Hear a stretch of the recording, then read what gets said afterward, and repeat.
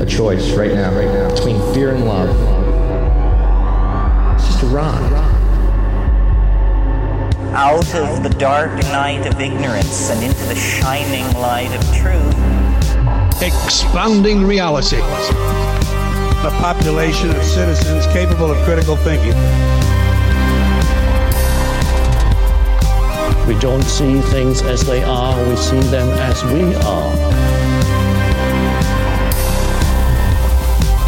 There's a level of reality where everything dissolves into an ocean of energy. We empower our experience by insisting on our authenticity. That's very profound. Very. Expanding reality. Welcome to Expanding Reality. I am your host, Brandon Thomas. On this one, a freaking awesome episode, guys. We have Todd Armstrong. He comes through.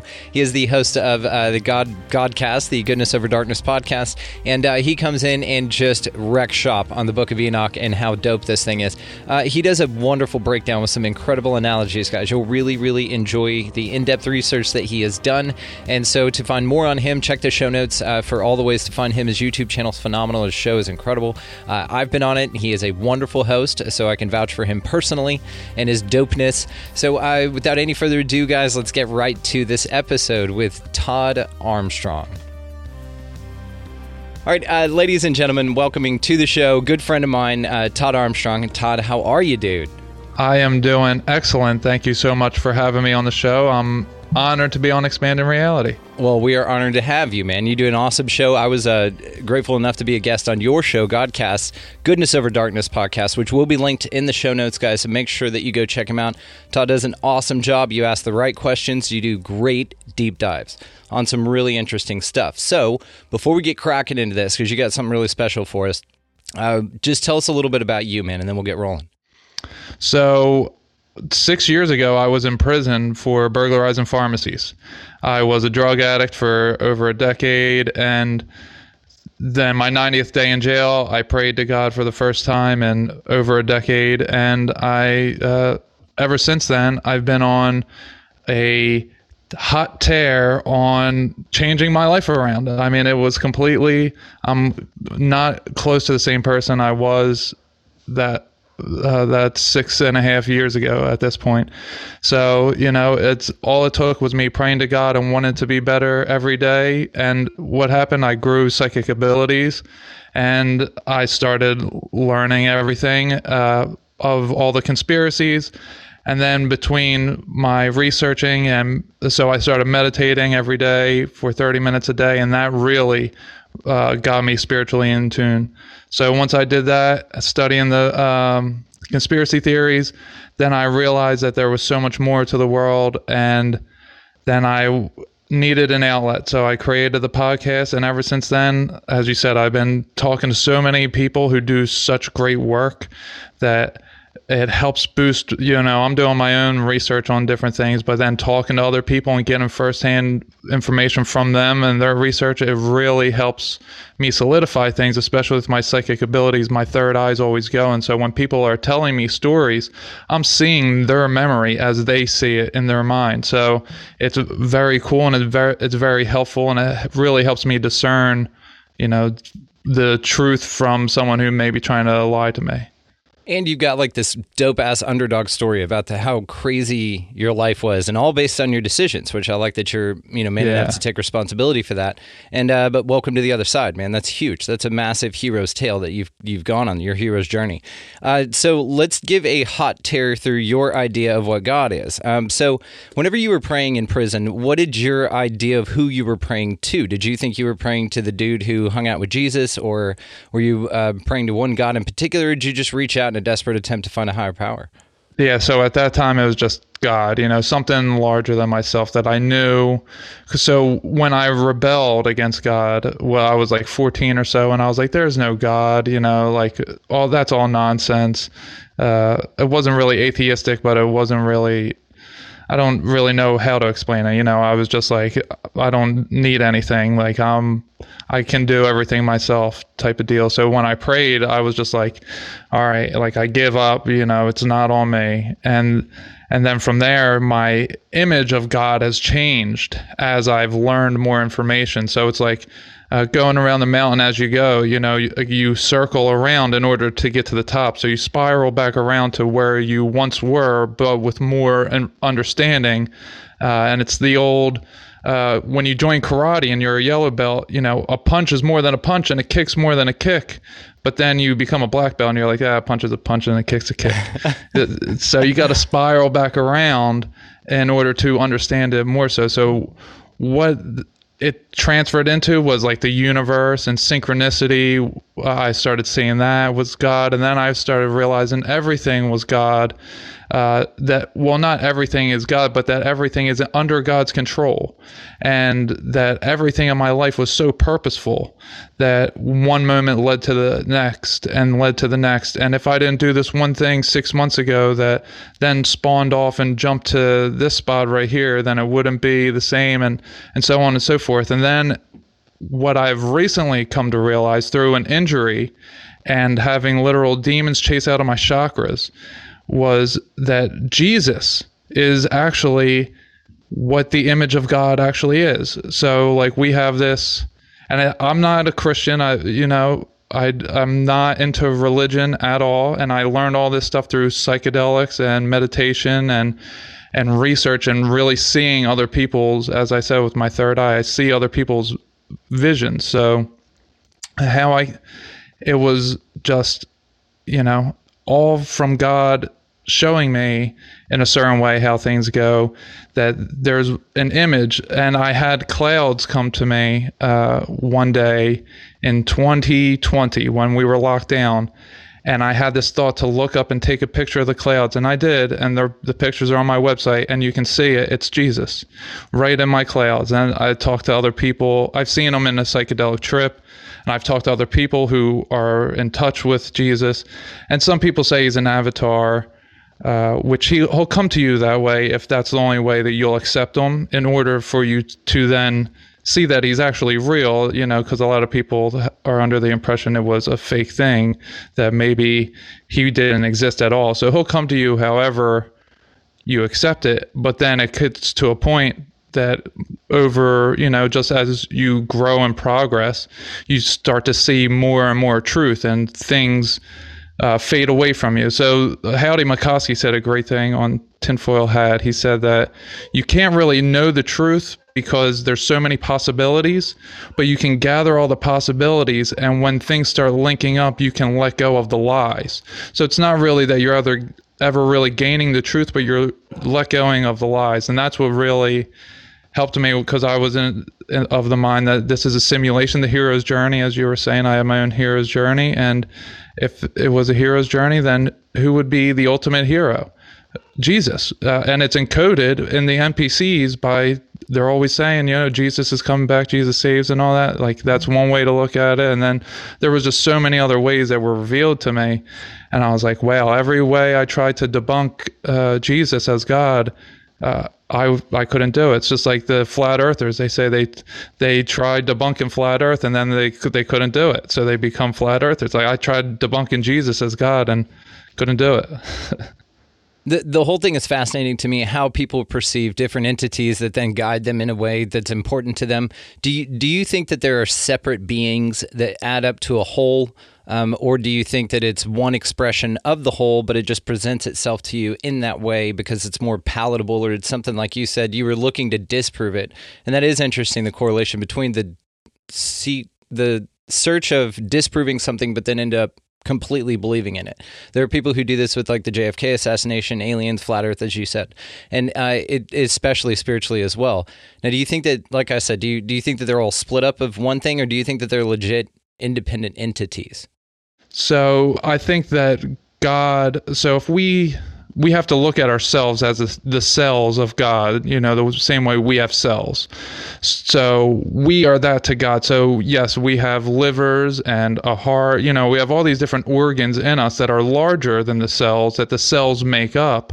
But then also those organs are then part of a larger system, and those systems are part of a larger body. So it does go up in scale that way. So yeah, there are other beings that God created in order for them to then create us, so maybe the Anunnaki story of them creating humanity is a legit thing, and they may think that they're God, but they fail to recognize that they too were created, and they were created with the purpose of creating us. It wasn't actually their free will decision to create us. That was what they were designed to do. But the difference is they walked with Adam and Eve and made Adam and Eve believe that they were God, whereas God, who created them, didn't walk with them. They just popped into existence, and they thought, oh, I am God. A lot of people will say that. They'll say, oh, no, nothing created God, that God just is. And it's like, well, no, it couldn't be. Something had to create something, and that scale may be so large that we can't ever comprehend it, but there's something created something always. This is exactly how I view it, and I love your analogy about the body parts, because that's the best way that I've heard it described. As far as the relationship to higher beings, to do this hierarchy, it's not better than, it's just different than in a larger way. And I like the way that you just presented it, dude. That's brilliant, man. Thank you. So yeah, you're welcome. Set us up for your presentation thing, dude, and let's get cracking on that, man. I'm really excited to see it. All right, so I'm going to share the screen here. Share the shit out of that. All right, so let's see. All right, so we got the Book of Enoch, and I call it an in-depth look at the fallen angels, end-time prophecies, and the Son of Man. Now, it's interesting. We won't get to the Son of Man part because there's so much to it, and we don't have enough time for it. But I spent 40 minutes so I have a 3-part series of this on my YouTube channel, and the third episodes, the first 40 minutes are spent on just how many the Son of Man references there actually are in the Book of Enoch. So this is written before Genesis. So this was, and Enoch, as I'll get into, was much older than anything else. I think much of what is in the Bible comes from the Book of Enoch. So this is like its own Bible in itself, in the way it explains things dramatically. And there is reference to it in the actual Bible in Jude. Yeah. And I'll get in this as well. And, fallen angels, the more that I researched it, the fallen angels really, they explain all of the aliens. Everything can be explained by the Book of Enoch that we call cryptids and all that. It's all explained by the fallen angels. That's so cool. Yeah, it really is. So there's actually 2 Enochs, and the first Enoch was the son of Cain, and he was the 3rd generation from Adam. He had a city built in his name, and he's the one that's credited for, Gary Wayne credits him for being like the father of giving us evil things that we weren't supposed to have, metals and jewelry and makeup and all that type of stuff. The Book of Enoch says it comes from the fallen angels, Azazel and Samyaza and all them, but Gary Wayne said that they actually were in kind of communication with the other Enoch. So a lot of people that come across the other Enoch think that they're the same person, but they're not. So the Enoch that we're going to focus on is the son of Jared. He was the 7th generation from Adam. He was born 1,000 years before the flood. He was Noah's great-grandfather. He walked with God, and he lived 365 years. He never died. Instead, he was transformed into Archangel Metatron. So he was raptured, and he was turned into Archangel Metatron. Easily the coolest name. Yeah, it really is a cool name. Archangel Metatron? Come on, dude. He's the number 1 archangel in New Age stuff. He should be. That's a dope name. It is. And when I found out Enoch is Metatron, that really blew my mind. So there's 3 books of Enoch. So we're going to focus on 1 Enoch today because that's the one that really gets it all. 2 Enoch is kind of the same as 1 Enoch, a little bit different, focuses a little more on the calendar type of stuff. But you can't, it's corrupted, they don't know when exactly it was from. And 3 Enoch was from a rabbi Rabbi Ishmael, who was taken to heaven and spoke directly with Metatron. And that's how we know that Enoch is Metatron, because he revealed it to him. He showed himself to this rabbi. All right, so Metatron, he had been the Hebrew prophet Enoch, became an ascended master. In Genesis 5:24, we learn that Enoch walked with God and he was not, for God took him, which means he was raptured. According to... Just real quick, what is walked with God? So to me, it means that he went up into heaven and was directly with God, as is referred to in the book of Enoch as the Lord of Spirits. So the way that I see that is, as I said, we're all cells of God. Well, all of us have one cell that is complete wisdom, is nothing but wisdom. So if you take that one cell of wisdom from every collective person, then that will create what the Lord of Spirits is. That's how I see it. Cool. God, that's a great analogy. Okay, thank you for clearing that up. Oh, yeah. So according to Gershom Shalom, the Hebrew mystic and scholar, the prophet Enoch's flesh was turned to flame, his veins to fire, his eyelashes to flashes of lightning, his eyeballs to flaming torches. He whom God placed on a throne next to the throne of glory received after this heavenly transformation the name Metatron. So what that means to me is any psychics that are familiar with the astral world, that see the blueprint world, this is exactly what they were seeing. They were seeing Enoch go from a flesh and blood being to an astral being right in front of their face. And it was like the program was like coming over him or something, and as it did, his eyebrows changed to flame and so on and so forth. But it's just metal. Just metal music, just, as this is all going down, and it's just like rocks floating, and he's just turning into this Metatron thing that is so cool, dude. Okay. Yeah, could you imagine? That's like Dragon Ball Z, like a Goku or something, like leveling up. So cool.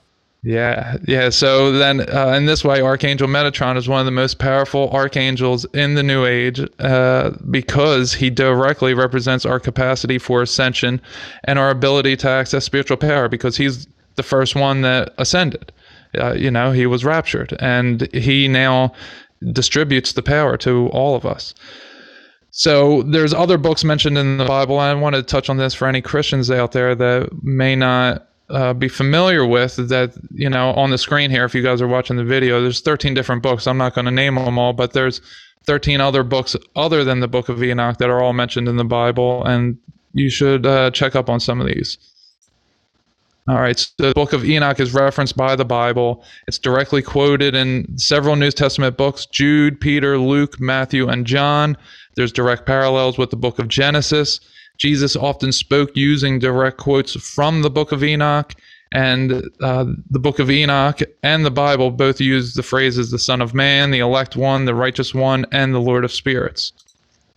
And then I'm not going to go through these either, but there's a bunch of quotes on the screen here from Jesus and Enoch, and they show how they line up. Like, I'll give one example in 2 here for Jesus. The Father judgeth no man, but hath committed all judgment unto the Son, which is John 5:22.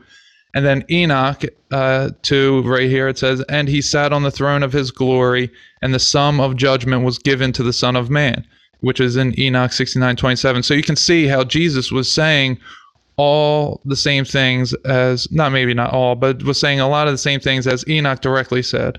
And then you got a part 2 here, so you guys can pause and go through that yourselves. And there's even Tartaria connections in here. I've been studying Tartaria, and in Enoch 1:6 it says, and the high mountains will be shaken, and the high hills shall be made low, and shall melt like wax before the flame. Now, what's that sound like? That sounds like a mud flood to me. Yeah. And we have the Great Plains in the middle of the United States. Were they mountains and high hills that melted because they weren't supposed to be? And also another connection is Uriel, who's one of the holy angels. It's in Enoch 20, chapter 20, verse 2. It says, Uriel, one of the holy angels, who is over the world and over Tartarus. And Tartarus in the Bible is hell. So Uriel watches over hell, which Tartarus is actually in Asia, in like the Middle East, Asia, right over there. So It's very interesting because that's where Tartaria is on all of our maps. Yep, you do see globes with that on there. That's crazy. Yeah, I have a couple myself. Do you really? You have globes that say Tartaria on them? Oh, Damn, yeah. that's cool. Okay, awesome, dude. So this whole thing about the correlations between Enoch and Jesus, like Jesus is Enoch, Enoch is Jesus, the whole Finkel-Einhorn thing. But also on this, you have correlations between Jesus and Ra. I know the Egyptian Book of the Dead walks through a ton of stuff that the Bible does as well. And then you've got things like Osiris being one of these as well, all of them having to do with the, virgin birth, dead for 3 days, resurrected. All of those things are strong correlates, and which make a lot of people point to, and I know you've had Micah Dank on your show, a lot of people point to, that it was just a parable, like it was just a story. Some people, though, believe that it's a little bit more literal, but I like your breakdown in the correlation between Jesus and Enoch and the way that you did a great job on that, man. So it's just another one of those in the list of, it's another avenue of evidence that you can follow for this idea. Right. I think Jesus was very educated on the Book of Enoch. It's clear once you read the Bible that they were all reading the Book of Enoch. It was heavily influenced the Bible in so many different ways that they were all very familiar with it. So I'm not saying Jesus and Enoch were the same person. In fact, Enoch gets into here, as you'll see at one part, that they're talking about Jesus the entire time when they say the Son of Man. Everything has always led up to Jesus being, and it was always known that there was going to be one whose name would ring a bell in a different way than the others. And like you said, Osiris and Mithra and Dionysius, they have similar types of traits, but they're also, they were fallen angels who were to this effect. I don't want to say they're directly fallen angels, but that it was not the same. It was deception, as we were told that deception would come in the name of Jesus many times, and none of them would be true, and there would only be one, and you would understand it once you saw him. There is a bit of a difference. And with the astrotheology, I think that it's more likely that it was literal, that these things are all very literal. They're all very parable and metaphorical and can be used in very many different ways. I do that myself with many of the things. It helps us understand them on a personal level. But as far as the astrotheology, I think it's more likely that the stars were just like a blank slate to humanity, and humanity said, oh, this looks like this shape. And once they started connecting the dots, that it was out in the collective consciousness, so now everyone could see it that way because it's already been put in their face. Like once you see the Big Dipper, like someone outlined it for you, you look up and you see you're like, oh yeah, that's the Big Dipper. Yeah, you can't unsee it. You're right. Yeah, so I think that's the astrotheology, and the fallen angels teach the astrotheology, or astrology anyway. There you go. And all the correlations to like the 12 disciples, and all the stuff like moves around, and the way that, and Micah does a great job on breaking that idea down, right. But it's very interesting, and of course that, human beings were the ones that created the constellations. And and I asked this question of astrologers and stuff. If we're on a different planet, would we have like different astrology, right? I mean, you would think so, right? But no, I love this idea is fascinating to me, especially why certain things were chosen to be part of a certain ideology and then other things cast aside.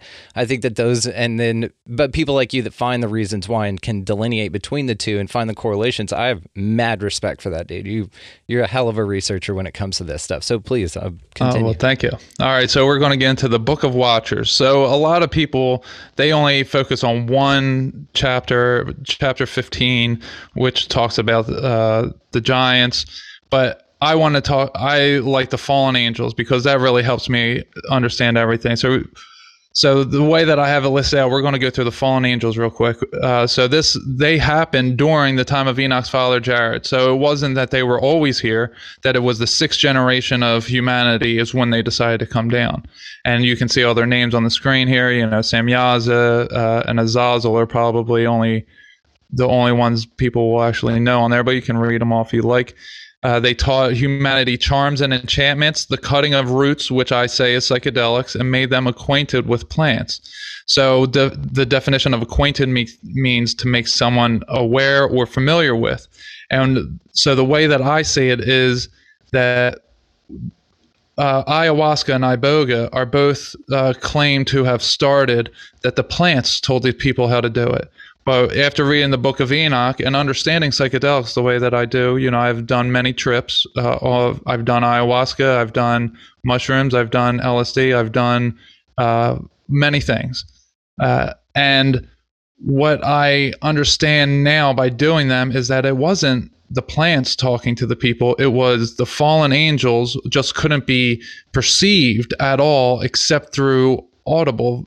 And what they did was they told the humans how to mix the plants together so then they could see them and interact with them. So they started off as pure consciousness, the fallen angels, because they hadn't sinned yet, really. They were the stars. They were literally the watchers. They were tasked with watching the earth. That's all they were supposed to do. As the sun and the moon and the stars that are still in our sky today, they just watch us. So they're pure consciousness. So when they came down, they somehow were like a ghost, maybe a one planet or one star, maybe many, many beings the size of us. That's one thing that I'm not really sure of, is the size of consciousness, because it would be on such a different scale. But so they got them to eat the psychedelics, which is called root cuttings.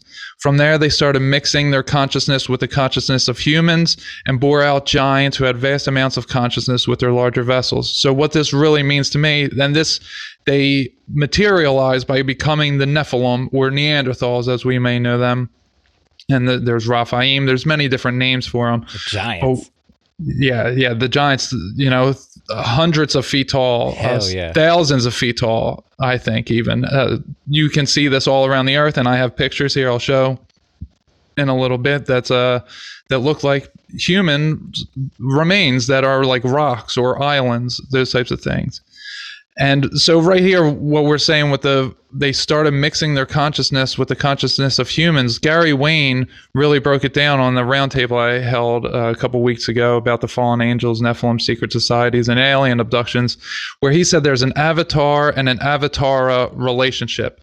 So the avatara would be the human and the avatar would be the consciousness. So the way that he started describing it, I would see that it's a human with like something coming out of them, that the human's walking around and it's the quote unquote higher self that is then walking with this other being. So it's the avatara relationship. That's how they started mixing and becoming giants. So it was pretty much possession when it says that once they consumed all of humanity as much as they could, and once they couldn't anymore, then they bore out giants, because they would consume each person like it would be a lustful nature.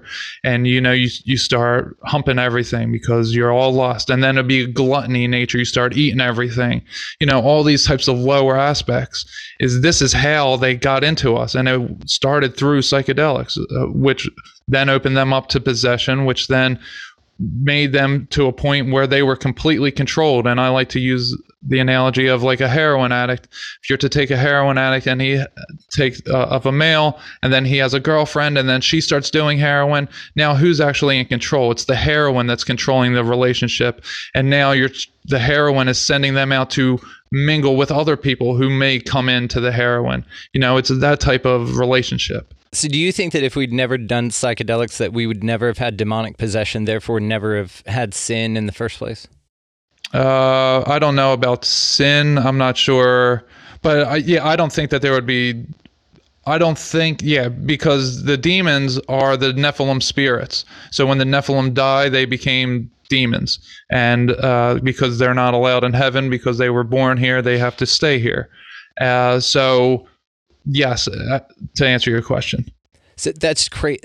So that by us taking psychedelics, which thin the veil in some way, right? Then that is what allowed entities to come here and possess us and basically hijack our entire opportunity to make a utopia here. Yeah, so basically they could talk to us, but we couldn't see them at all. Like they would be completely invisible, we would be like, who's saying that? It would just be like a dog barking, or a dog whistle, to a dog, it's like they hear it, but they don't know where it's coming from.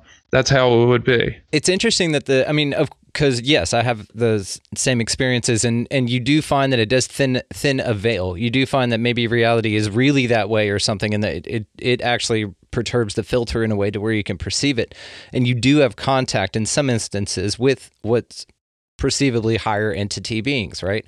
And Right. so, but it's just interesting, the idea that had we never embarked on psychedelic journeys in our ancient past, that we wouldn't have invited this kind of possession of our, like this hijacking through like a portal of a thinned veil of us experimenting with psychedelics or the different plants around here. It's also interesting to what you said at the beginning about where he taught us about the root, right? Which would be psychedelics in this example.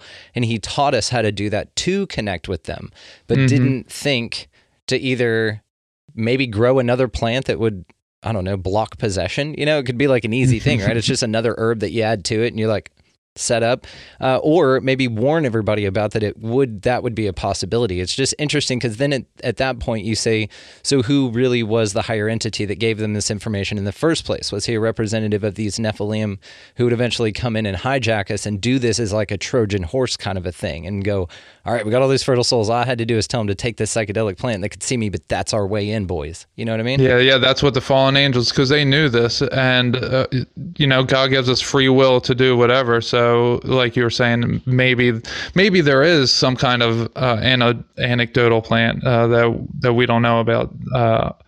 Well, maybe someone knows about it and has hidden it, or something to that effect. It's in the Vatican, dude. It could be. But yeah, the fallen angels, and I want to say, because I'm not against psychedelics now, and I think now is a different day and age, and our pineal glands are so closed that it helps to use the psychedelics in order to break us free of the matrix now. So now they've become kind of not exactly a 100% necessity, but they've become a necessity for some. They're pretty damn useful. Yeah. Yeah. Absolutely. But you do have to be careful with them. I will say that. So humanity was on its own ascension course, where it was to learn everything it needed as its consciousness evolved. But the fallen came down here and advanced the humans too quickly, and then this became a prison planet for those who had known the secrets of heaven, for they longed to be in the heavens and didn't understand why they weren't allowed in heaven. So this is basically just saying that the way I like to use Jordan Maxwell, he's been awake for 60 years and he's had all this information and couldn't do anything. And it became like a prison for him, that he knew way too much. So that's how I relate this to humanity, because they're like, oh, well, why can't we just go back to heaven? We're done here. And it's like, you can't, you got to learn lessons. But they wouldn't have known that they had lessons to learn if the fallen didn't come down and start telling them, oh, you guys are in hell. You don't have to, you can do this and that, blah, blah, blah, whatever. So it was the fallen who came down and told us, and then we couldn't grow discernment from there. And then we just believed everything we were told, where we fell into the trap of duality and so on and so forth, that this isn't actually duality. When you are born and you have no experience, the first thing you may experience is getting your butt smacked, and you feel pain and you terror and you start crying, and you didn't need to know joy in order to understand what you're feeling. And when you're born, the light is way too bright, and you got to close your eyes because it's too bright, because it's light. You didn't need to know darkness in order to know it's light. So yeah, to be fair though, in that analogy, you're right on the first one, but on that second one, you've been in a dark, bubble for the past 9 months. But you're right. Well, you're right. Well, they don't have human eyes there, though. They have a third eye that they are using in there. So once they open their eyes, their two eyes is the first time is when they're born. So they didn't know darkness with these eyes ever. Fair enough. And if you were to think about it, because I'll give you that, because it is a little confusing, but if you think about plants and animals and humans, if we didn't have darkness, then we would grow much more. If we only had sunlight, then there would be only growth. There wouldn't be a time like people who grow plants indoors, they put the lights on for 24 hours because it doubles your yield. Yeah. I know people that do this with chickens too. I disagree with it on a fundamental level, but people do it with their chickens. Messed up. Yeah, I say let them go through their cycles. It's natural. Yeah. Let them do their thing. Anyway, Right. So if it was a natural cycle and we only had light, we wouldn't be perplexed. We would know the light is light, So when they tell us it's duality, it's only duality now because they've created it that way, which again is why they hate Jesus, because he's the one that said, no, I'm not going to just meditate and be higher ascending. I'm going to actively stop you from doing evil. So there's a difference in him versus Buddha and Krishna and so on and so forth, as they were like, okay, everything is because God is everything and it's okay to have balance. When Jesus is like, no balance. We're just doing light. They're all passive and he's like super actionable. He's like kicking down people's doors. Exactly. I love you. It's great. Yeah. So like the John Cena of, messiahs. Yeah. And that's why they hate him, because he's the only one that'll do that. So back to this, there's 7 main transgressors, which correlate to the 7 planets that revolve around our sun, because I don't include Earth as a planet. And they're locked in forever, as Uriel describes in chapter 21, verse 6, where he says, "These are the number of the stars of heaven, which have transgressed the commandment of the Lord, and are bound here till 10,000 years. The time entailed by their sins are consummated." That's a number, it's because it was 10,000 BC, 10,000 years before Jesus came is when the Ice Age ended, or approximately 10,000 years. And, it's just a very interesting number right there. But when they say the chains, as I look at it as the planets being in their orbit. Yeah, absolutely. Yeah, the orbit's the chains that they're held into. Okay. Yeah. All right, so then we got some more here, and these are some good excerpts that I'm going to read real quick. So here we have verse 9. I don't know what chapter this is. I didn't write it down. But then Uriel answered me, one of the holy angels who was with me, and said unto me, Enoch, why hast thou such fear and affright? And I answered, because of this fearful place, and because of the spectacle of pain. And he said unto me, this place is the prison of the angels, and here they will be imprisoned forever. So I think that's actually a continuation of the last one where I said the 7 main transgressors. Right. All right. So then we have Enoch 23:4. Then Raguel, one of the holy angels who was with me, answered me and said unto me, this course of fire which thou hast seen is the fire in the west, which persecutes all the luminaries of heaven. So this is describing hell at the end times, and is saying that the fallen angels are the luminaries. It's saying they're being persecuted by the sun of the fire of the west, which the sun sets in the west. So like this is Inception, and the deeper you go into Inception, the deeper into the dream, the slower time moves, right? So there, wherever they are on a higher dimensional scale, one day for them is like probably like 1,000 years for us. So when their sun sets, that's like 1,000 years of sunsetting for us. So so you have to keep that in mind when they say one day or something like that. Yeah, and how they always say like near and we're coming soon, and it's like, well, soon to them could be 3 days, which is really like 3,000 years or something like that, right? So yeah, exactly. And that's why people soon from our perspective is very, very different. Right. All right, and then Enoch 46:7, he says, and these are they who judge the stars of heaven, and raise their hands against the Most High, and tread upon the earth, and dwell upon it, and all their deeds manifest unrighteousness, and their power rest upon their riches, and their faith is in the gods which they have made with their hands, and they deny the name of the Lord of spirits. Again, this is directly saying the stars of heaven are the fallen angels, and that they create money and things with their hands that they then worship. It's whatever that they create, and they say, this is a God. I have a God of the water, and a God of the sky, and a God of this and that. And it's like, well, you guys just made that. You just said that, and it's not an actual real thing. Yeah, they're like a bunch of goobers. It's like only because they're just one dimension higher than us, but we're already way smarter than them. That sucks, dude. Because they have all this control, or all this power, rather.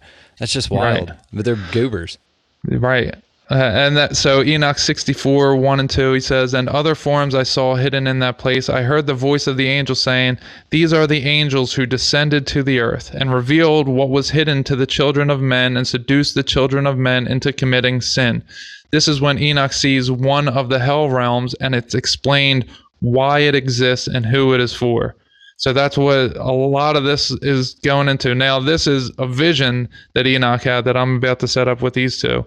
So it's very important that we understand who Baal, or however you want to say, Baal, and he represents the ox or the bull, right? It's very important that we understand that when we read this. So 89:1, and again I saw with mine eyes as I slept, and I saw the heaven above, and behold, a star fell from heaven, and it arose and ate and pastured amongst those oxen. And then in 89:3, and again I saw in the vision and looked towards the heaven, and behold, I saw many stars descend and cast themselves down from heaven to that first star, and they became bulls amongst those cattle and pastured with them. So they're saying that the stars, literally the stars, were the fallen angels, that the stars fell from heaven and came down here. And this is all the Baal worship, the bull worship, the cow worship. This because the fallen angels pretended to be amongst them, the cattle. Yeah, like aliens would come down and then shapeshift Skinwalker Ranch style into cows and blend in. Sure. Exactly, yeah. Infiltration. That's Maybe right. that's all this is. It's just a damn alien invasion. Oh, yeah, the fallen angels, or that's what it is, exactly. That matters. So then we have Enoch chapter 6, verses 3 to 6. And Samyaza, who was their leader, said unto them, I fear ye will not indeed agree to do this deed, and I alone shall have to pay the penalty of a great sin. And they all answered him and said, let us all swear an oath and all bind ourselves by mutual imprecations not to abandon this plan, but to do this thing. Then swear they all together and bound themselves by mutual imprecations upon it. And they were all in all 200 who descended in the days of Jared, who's Enoch's father, on the summit of Mount Hermon, and they called it Mount Hermon because they had sworn and bound themselves by mutual imprecations upon it, which is what secret societies do. You know, Trump and Kamala Harris aren't on the same team, but they both swore the same oath, so they both aren't going to turn each other in. You know, it's just the truth. They're all part of it, even though they may seem separate. They're not. Politics. They all swore that oath. Yep. Yarp. And in that passage, it's discussing the oaths that we're taking correlates to secret societies. And Jesus mentions many times in the Bibles that you shouldn't take oaths of secrecy, and you should actually be very truthful in what you say. So, you know, this is just what they're doing right now. And then the Nephilim and Neanderthals, I mentioned them. You know, neither of them can reproduce. They're way larger than humans, and they lived in the same time period. So, you know, what science tells us, when the Neanderthals lived, that's when the Nephilim were actually living. So, you know, it works out that way. And they were similar to humans, but each of these were similar, larger humans, and they were both known to be violent and aggressive. So, you know, just some similarities there. And then we have all the chapters here I have breaking down. So if you guys want to pause it and go back and look at them. But here I got some rock formations to show you guys. So maybe I'll go to the previous slide. So chapter 7, it says, and all the others together with them took unto themselves wives and chose one each for himself. And they began to go unto them and defile themselves with them. And they taught them charms and enchantments and the cuttings of roots, and acquainted with the plants, and they became pregnant, and they bare great giants whose height was 3,000 ells. So an ell is 18 inches, or a cubit, it's also known as, is 18 inches. So instead of 12 inches the way we have, so 3,000 ells would be 4,500 feet tall. Dang. So yeah, so that's how large we're talking at some point, that there were ones. And now we're going to go into, I mean, you can see this looks like two men or two beings about to kiss, and these are rock formations, and they're giant cliffs that looks like they were killed right as and frozen in time, like something really hot came and burned them up, like, you know, maybe the comet that killed the dinosaurs. Mm-hmm. Mm-hmm. So, we have that one. Then we have this. I mean, look at the one on the left. Crazy. Yeah. Did you get these from that Sibs of Insta thing? No, what's that? Did I tell you about this, or have you not seen this? No, I don't know. I'll send it to you. It's an Instagram page called Sibs of Insta, SIBS, all lowercase. Okay. Whatever. But this is all it is, but they'll like trace them out and shit. It's fascinating, dude. Anyway, keep going. This is badass. I'll send it to you. Okay, you can see the eyes right here, the nose, the mouth. I mean, these guys are obvious. Then this one over here. I mean, and they all have different shaped faces.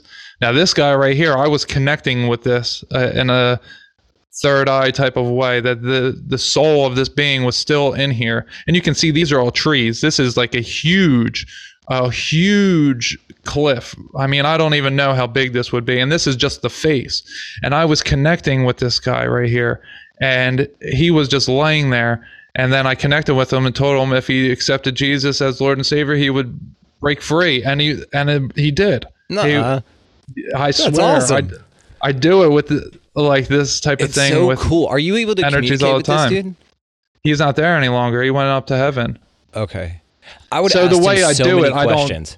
It's like thoughts just, it's all telepathic. It's just like I'm thinking it and I'm connected with him because I'm seeing him. And then so as being a reflector, I take on the feelings of whoever I'm connecting with. And so I just like wear it as myself, kind of.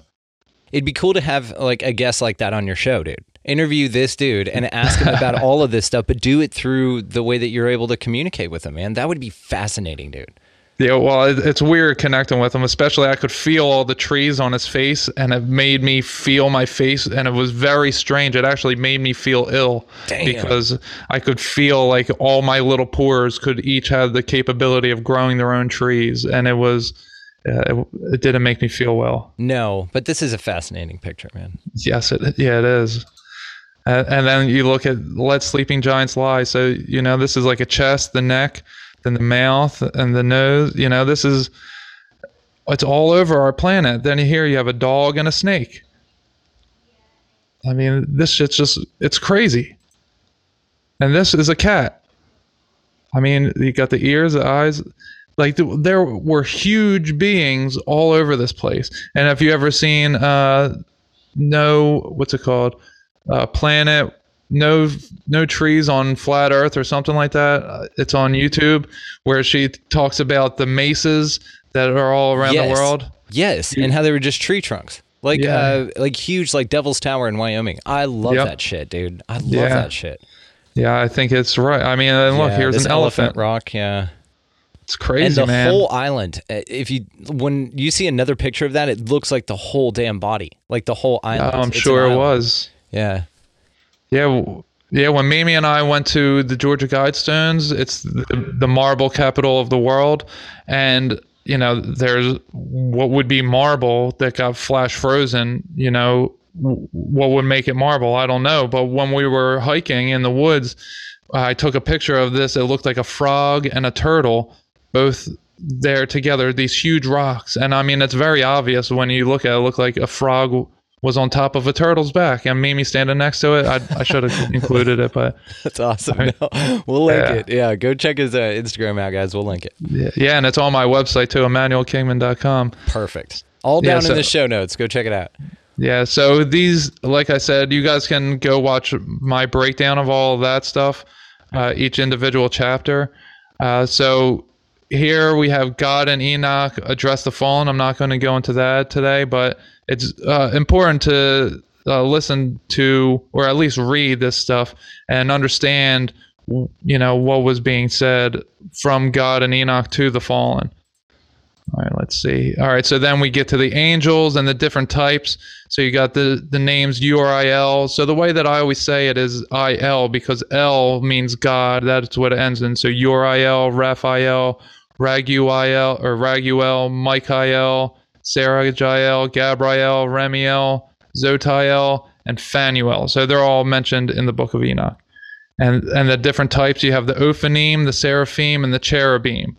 So there are different types of angels. So the Seraphim are the serpent-like beings that China has the Chinese dragons, the Eastern, that's the seraphim. That's exactly what they look like. The cherubim are the beings that have 4 faces: the face of a man in the front, the face of an ox, the face of an eagle, and the face of a lion. So that's the cherubim. And I forget what the ophanim. I think the ophanim are the eyes within eyes, or the wheels upon wheels. Oh, yeah. Like Ezekiel's wheel. Yes.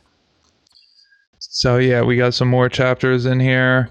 You guys can look at all these to find out about the angels. And now Enoch journeys through heaven, earth, and Sheol. I'm going to skip over this as well, but this is really cool. Enoch's trips over the entire earth, and he knows. So the book of Enoch is still canonical, or is that how you say it? Canonized in Ethiopia. And somewhere in here, he mentions going over a river, and it's like, how could he pick out that one river? It's because he's from there. And it turns out that's the river right next to Ethiopia. I forget what it is off the top of my head, but oh wait, let me go back. Is it one of those Tigris or Euphrates? No, I forget. I forget what it is. I might have it in here actually. It's okay. River near Ethiopia. You guys write it in. Submit it. Thank you. Yeah. But so he's from Ethiopia is why his book is still canonized in Ethiopia. So yeah, so you guys can go check out all that. And the way that he's describing it is what this next photo is the all-seeing eye above the triangle. So the way he describes the earth when he's outside of it is that it is described like this, that it's a firmament, and then there's the abyss, and then there's heaven. So he's describing that it's like detached, and that what's going to happen is the heaven is being put back on top of the earth. And this is why they worship the symbol like this, the New World Order, it says right here in Latin, because they've removed the head, and now the abyss is pouring in. So that's just, it popped into my mind as I was reading it. It was something that I had seen that was being described. Very cool. And yeah, I'll never look at it the same. Thanks a lot, Todd. Way to expand our horizons, buddy. That's awesome. Oh, you're very welcome. That's what I'm here for, right? Expanding realities. Expand that shit. So then we got the end times prophecy, which is very interesting. So I'll do a little bit about this. So the entirety of chapter 1 is about end times prophecies, and most of the Bible end time prophecies come from what's being said, and the way Christianity describes you going to heaven or hell only happens once at the end times. For now, everybody dies and goes to the same place, but then there's going to be a great separation at one time where everyone's going to be separated into, and it's not hell that there's a burning place. This is how it's described in Enoch, but to me it's just that they're not going to really exist any longer. It's like in dodgeball, when you get hit in dodgeball and you have to go sit out until everybody gets hit, and it's kind of like, that's what this is. So if you get out of the game early, that sucks, dude. You gotta wait till the game's over, and then everybody can clear on. Well, see, the thing is, everyone gets to reincarnate to try again to make it to the other side. That's right. There you go. I like it. Okay, so it's just dodgeball, guys. Yeah, just dodgeball. So the entirety of chapter 10 and chapter 5, 4 through 9 is all describing the end times prophecy. So I'll read a little bit of it. So you got Enoch 25, 3-5. And he answered, saying, This high mountain which thou hast seen, whose summit is like the throne of God, is his throne, where the holy great one, the Lord of glory, the eternal King, will sit, when he shall come down to visit the earth with goodness. And as for the fragrant tree, no mortal is permitted to touch it till the great judgment, when he shall take vengeance on all and bring everything to its consummation forever. It shall then be given to the righteous and holy. Its fruit shall be for food to the elect. It shall be transplanted to the holy place, to the temple of the Lord, the eternal King. Now, this is just saying that there's going to be a time where he, the Holy Great One, the Lord of Glory, the eternal King, he's talking about Jesus, but Jesus wasn't named at this time yet. So he's saying he's going to come down and he's going to hold judgment over everybody. So it was a prophecy about Jesus? Yeah, without using his name. Yeah, that's what all of these terms are all about Jesus. These are all used for Jesus today, and it's not because Christians are familiar with the book of Enoch, because it's not in the Bible. So when we have those two distinct things happening separately but equally, then to me, 1 + 1 = 2. So that if these people are saying it that read this, and then these people are saying it that did this, then, to me, that's a link of proof. As I was saying earlier with the Howdy McCoskey, you let the things fall away that don't, that become false when you start connecting the dots of things that you can see equal people who have no connection are making. Yeah, I love that. I say that all the time. You know what you're not by knowing what you don't agree with, by what you disagree with. Right. And a lot of people say that the book of Enoch was influenced by Greek writers and Hebrew writers and Christian writers. And it's like, well, maybe they were all just broken up and separated. Maybe at one time it was all the same thing, and now you're trying to separate it by saying, oh, this is only this and this is only influenced by this, because the author of the book of Enoch that I read makes notes in it and says at different times, oh, well, this must have been when he was, something, blah, blah, blah, Hebrew writers, blah, blah, blah, Greek writers. And it's like, you're the one making that determination, and you're only doing that because you think that they're separate, whereas they probably weren't. Do you think that there's been ever one unifying religion on this planet, one unifying understanding that was actually accurate, and then over time, maybe due to a cataclysm and people get separated, and so then they form their own little pockets of ideology, which of course is probably motivated and controlled most of the time, and so that's how you end up in the situation we have now, to where everybody's trying to find that truth that we used to know inherently, and then it's just kind of like this entropy that happens, right? Yeah, so when I was studying ancient civilizations in North America, the ancient native indigenous people, they all had, the entire country, they all had one religion, even though they were separated. And as I'm learning with all the new stuff that I'm finding, is that the natives were probably the Moor people, who we call Tartaria, but it's just the North American version. They were called the Moors because this was Lemuria. And they knew Christ, the way that it's described in so many different places in Africa. There's always been that type of Christ consciousness worshipped and known by. But what ends up happening is, which is why God had to become Jesus, was because humanity taught God, as God had to learn, that humanity needed something to worship. It needed some kind of idol, because it either idolized itself or it idolized somebody else. That there was something it had to look up to in order to know what its goal was. And that's why God became flesh of Jesus and said, this is your God. This is the one I want you all to become. Because as I've told people before, that all of consciousness was a big formless cloud, and when Jesus was died on the cross, it snapped and it changed into the image of Jesus, and said, "This is your idol. This is who you worship now, and worship as in this is who you strive to become. That you're not supposed to have idols. You're supposed to do the thing, because what's another word for idol is staying still." If you're just watching something, staying still, thinking you're going to be saved instead of being actionable, then that's the difference. And, so just because someone's a Christian doesn't mean that they're saved. And just because someone's not a Christian doesn't mean they won't be saved. It has nothing to do with the religion of Christianity. It has to do with not staying idle, with being content with just thinking one thing. You have to actively be a great person. Don't be a cunt. I love it. Yeah. What about, exactly. So do you think that God created us, or do you think that something God created us? Yeah, I think something God created us. So then when God created Jesus to step in, that was directly God to kind of fix the mess of what his creation created? Right. So the way that I like describing this, I just saw this a couple weeks ago in meditation. So this is the first time I'm getting to tell somebody. Yeah. So it was like God was playing a board game with all of his kids. So imagine a father and a bunch of his children all sitting around playing a board game. And God, they all have their own people. They've all created their own people. And God's like, I'm going to create my people. And boom, they were the Israelites. And God's like, I bet you, they all have their mansions and all. Like, this is Monopoly. They all have their mansions and money and all that. And God's like, well, I bet you I'll still win the game.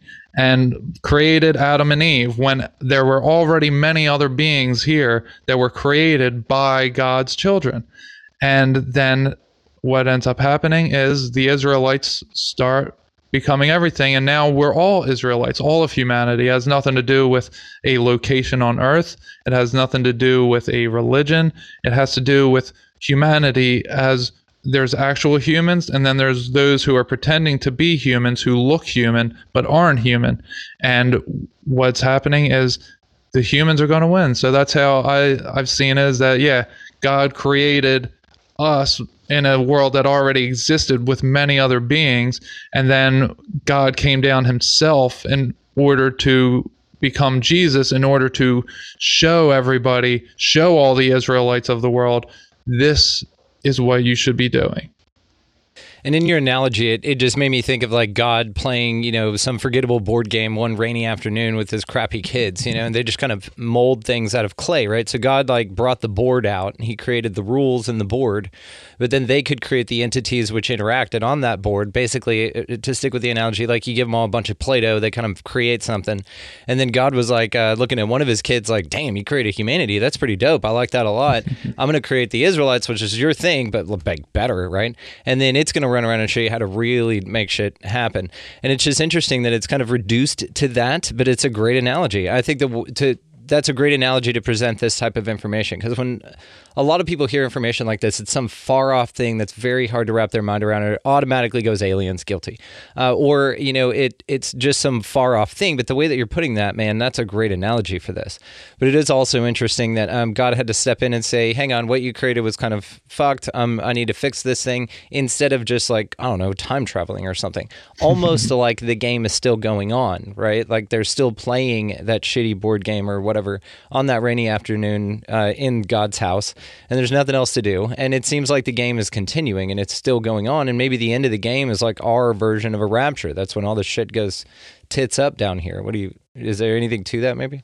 So, well, I think the rapture has already occurred few hundred years ago. Okay. What are we doing here then? So I think that, the Mayans are missing, and there's several civilizations around the world. They went to the outside of the flat earth. Everybody knows that. Yeah. All these civilizations, they just up and disappeared. Aztecs, they bounced, yeah. And San Francisco, it's weird that there's a certain section of San Francisco that there's no grave markers before the year 1850. And they say that there was, this whole city was made in that time. And it's like, well, there's no dead people, where'd they all go? I think that they were all raptured away. And I think that we are, maybe it's possible that we're the remnants of beings who had to come back to be given the choice of following Christ or not. And, that we were all evenly or equally given the decision to Free Willy. It's a great movie. Good pull. To freely choose whether we wanted to, and I don't know that I subscribe to that, but I do think that the rapture, I really do think that occurred in the late 1700s and ended in like around the 1800s, and then Satan or Lucifer came down in the Carrington event of 1859, and everything has been such confusion since that point, because they couldn't have all of us figuring out what was going on, because once we did that, then they were fucked, and that they would be no more. So they had to do everything that they could in order to stay here. The fallen angels had to become physical, and I think that all the giants that were on Earth started dying off for what they thought was no apparent reason in the 1700s, and that their children who they bastardized with humanity, that they are now the ones who are in charge, and they covered up all their ancestors being dead, being giants, and covered all of that up because then we would figure stuff out. So I think that we're in a post-rapture world, and this is the final judgment is about to occur. God damn, dude. Holy shit. And you're familiar with the Great Deception, right? Yeah, absolutely. Well, that's the aliens. That's what a lot of conspiracy theorists call Project Bluebeam. Absolutely. And that's with that's when aliens, quote unquote aliens, which are just creations of fallen angels or fallen angels themselves, are going to come down here and say, come to another planet, we're ascending. And that's the Great Deception. They're going to try to enslave you on another planet, that we're not actually going anywhere, that we're going to be here. And when beings come to tell us that it's not going to be a true thing, that we'll all know when God is here, God and his angels, we won't have to go anywhere. God will, if God wanted to, God would strip us of our physical bodies and take us to heaven, rapture us all at once, or just somehow send a solar flash and kill all of us at once, kill all the flesh, and we would still be here, but we don't have to go anywhere. And when that happens, that is part of the Great Deception by Quetzalcoatl, Q, that type of deception. Do you think Q stands for Quetzalcoatl? I have recently come to understand that, yes. Quetzalcoatl Wouldn't Q horseshit? Yeah, exactly. It's the Great Deception, though. So what they... gotcha. So they come in the name of peace, right? And by doing good, by cleaning up the ills of the world, but they actually then have you sacrifice yourselves to them. If you're familiar with Quetzalcoatl, he has all the same attributes as Jesus for a while, except he's the feathered serpent. He's, instead of being half human, whereas Jesus is half human, half God, Quetzalcoatl's half serpent, angel, and half human. So that, and Quetzalcoatl beginning with a Q, and it's the Great Deception, it lines up. And what he ended up doing was he told the native people to expect Cortez and the Spanish Inquisition. He said there's these white gods coming on this specific date. They showed up, and that's how they were so easily conquered, is because this god told them that other gods are coming, right? And that's how all that happened. It was the Great Deception for the Native Americans, and we're from America, so we would now be called Native American, being deceived by Q. It all kind of fits. God damn, Todd, I think you nailed it on this one, dude. That's so yeah, badass. Because it's the ultimate fuck you. It's the ultimate, man. And this is why I was talking about the Bible and about it being scripturally based, that the God in the Bible is actually Satan. So and it's the same thing I've been saying forever, that everything externally that's trying to get your attention in any fear-based way is fucking wrong. It's an inversion of actual reality. It's the Great Deception. You trip my mind out about the fact that the rapture's already happened, though. It makes sense. The more I think about it, though, with the Tatarian thing, with the idea that these past cataclysms could have just been fucking the rapture, and it just happened and it's over now, and then that's just the way that this works, and there you go. It's fascinating, man. Your perspective on this is incredible, dude. I dig it. I dig it a lot. So Thank you. Do you think that the end times is now? I think that I do think that the judgment is coming soon. And, to go with what I was saying with the solar flash, that's not just something I pulled randomly out of nothing. We're in a solar minimum, and a lot of my psychic information, as well as I talked to Christopher, the astro medium, he also has gotten this, that there's going to be a solar flash in this decade that is going to kill the planet. We'll think it would kill the planet, but what it's going to do, it's going to kill all of the material world, all of flesh, and we're all going to die simultaneously. But what's going to happen, because we all die simultaneously, we'll still be living on in the astral world. So we won't actually die. It will be like everything just falls down, where maybe melts or something. I don't know how it looks, but that we'll all just be in the other world. This is kind of the idea of what the fuck was that? It's that, that melt away thing, that just the poof and you're gone, just the transition deal, that split. Like what happened to Enoch. Exactly. Yeah. I mean, it's fascinating to me, dude. And especially because, like, if this is end times rapture, or that it's already happened and the earth is still continuing to continue, it's just odd, that people would, like, still be having babies and shit here. It'd be like, you would think that the world would just go through what it went through. But I guess it makes sense from a rapture perspective because we would just continue on down here to keep having babies on this place. But what's interesting is, like, the new souls coming in here then after the rapture happened, did they all get a fair shot, and then get to go up? So whatever?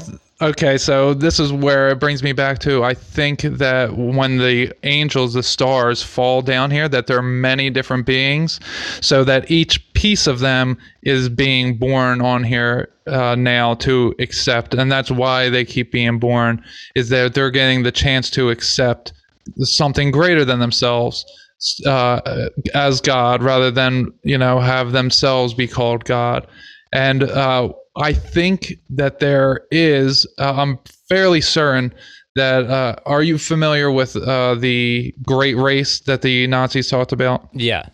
Okay, so I'm fairly certain that they were created, they were test tube babies, incubator babies that were created and presented in the World's Fairs as when they had all these children, and I forget exactly what they're called, but they're incubators. There's like children just there in incubators at these World's Fairs, and I think they were the test tube babies, that they were created from nothing, essentially, that they're the great race. And maybe that's why they call that generation the greatest generation, because they were so obedient, because they just worked hard and put their head down and did what they were told. And that's why it's quote unquote the great generation, their greatest generation, because they were the quote unquote great race, because they were so obedient to the people who made them. Yeah, they were most subservient.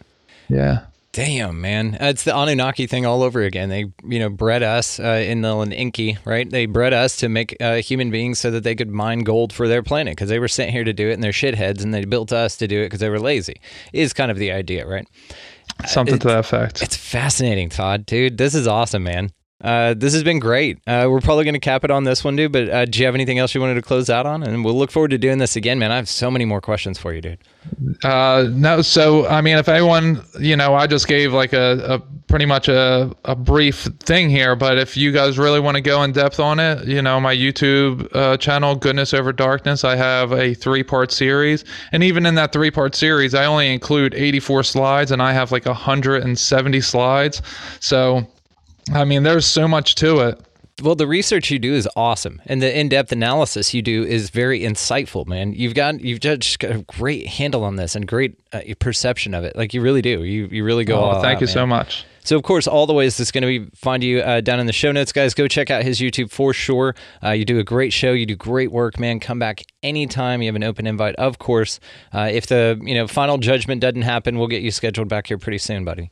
I greatly appreciate it. And I do want to let the audience know that on my website, I do energy work, and I have mentorship programs for anyone who's struggling with what we tend to throw around as ascension types of symptoms or issues that are going on. I am a very powerful meditator, and I can help guide you to what practical information. I'm not going to just, magically cure you of things. I will help release things, and I'll give you practical information so you can keep those things gone from your life, and you no longer need to think that you need to keep coming back to me or keep coming back to anyone. I'll help you become the person that you were supposed to become. Boom, pow. The ultimate abundance model. I love it. I'll teach you how to not need me. That's great. That's right. Dude, Todd, you're a badass, man. I really enjoyed this, and we look forward to seeing you again, brother. All right. Thanks, man. I appreciate it, and thank you all for listening. The always awesome Todd Armstrong. I want to thank Todd for coming on the show and just destroying our perceptions of everything we knew about the Book of Enoch. And he does an awesome job, guys. So go down there and check the show notes for all the ways to find him and, dig a little bit deeper into the research that he's been doing. So it's fascinating, man. He does a great job and real cool dude to boot. So it just works out. So this music that you're hearing, guys, a great friend of mine, Vinny the Saint, he is linked down in the show notes as well. Go check his stuff out. Makes some awesome music, and we feature it here on the show because he's badass. I mean, and just a real cool dude, too. So also down in the show notes is how to find us if you want to expand your experience of this show. Then our show notes, Rockfin, where our premium content and some other stuff are. Shirts and stuff are linked down there as well. If you want to rep the logo there, that'd be cool. And we've got some other designs up there by a good friend of mine, Nick, as well. And he is also linked in these show notes, so y'all go check him out. Makes some really cool shit. Okay, go out into this beautiful planet, whatever the hell this place is, and just be nice to everybody that you come across. Pick up a piece of litter, of course. Get the hell out of the left-hand lane because that's a huge pain in the ass. Buy somebody a coffee or a meal or a bottle of water, something super simple from your perspective. It makes a massive difference for everybody else. Also, guys, just above and beyond everything else, whatever the hell is going on out here in this crazy place, y'all just be good to one another. That's it. Y'all just go out there and be good to one another. Thank y'all so much for listening. We will see you next time.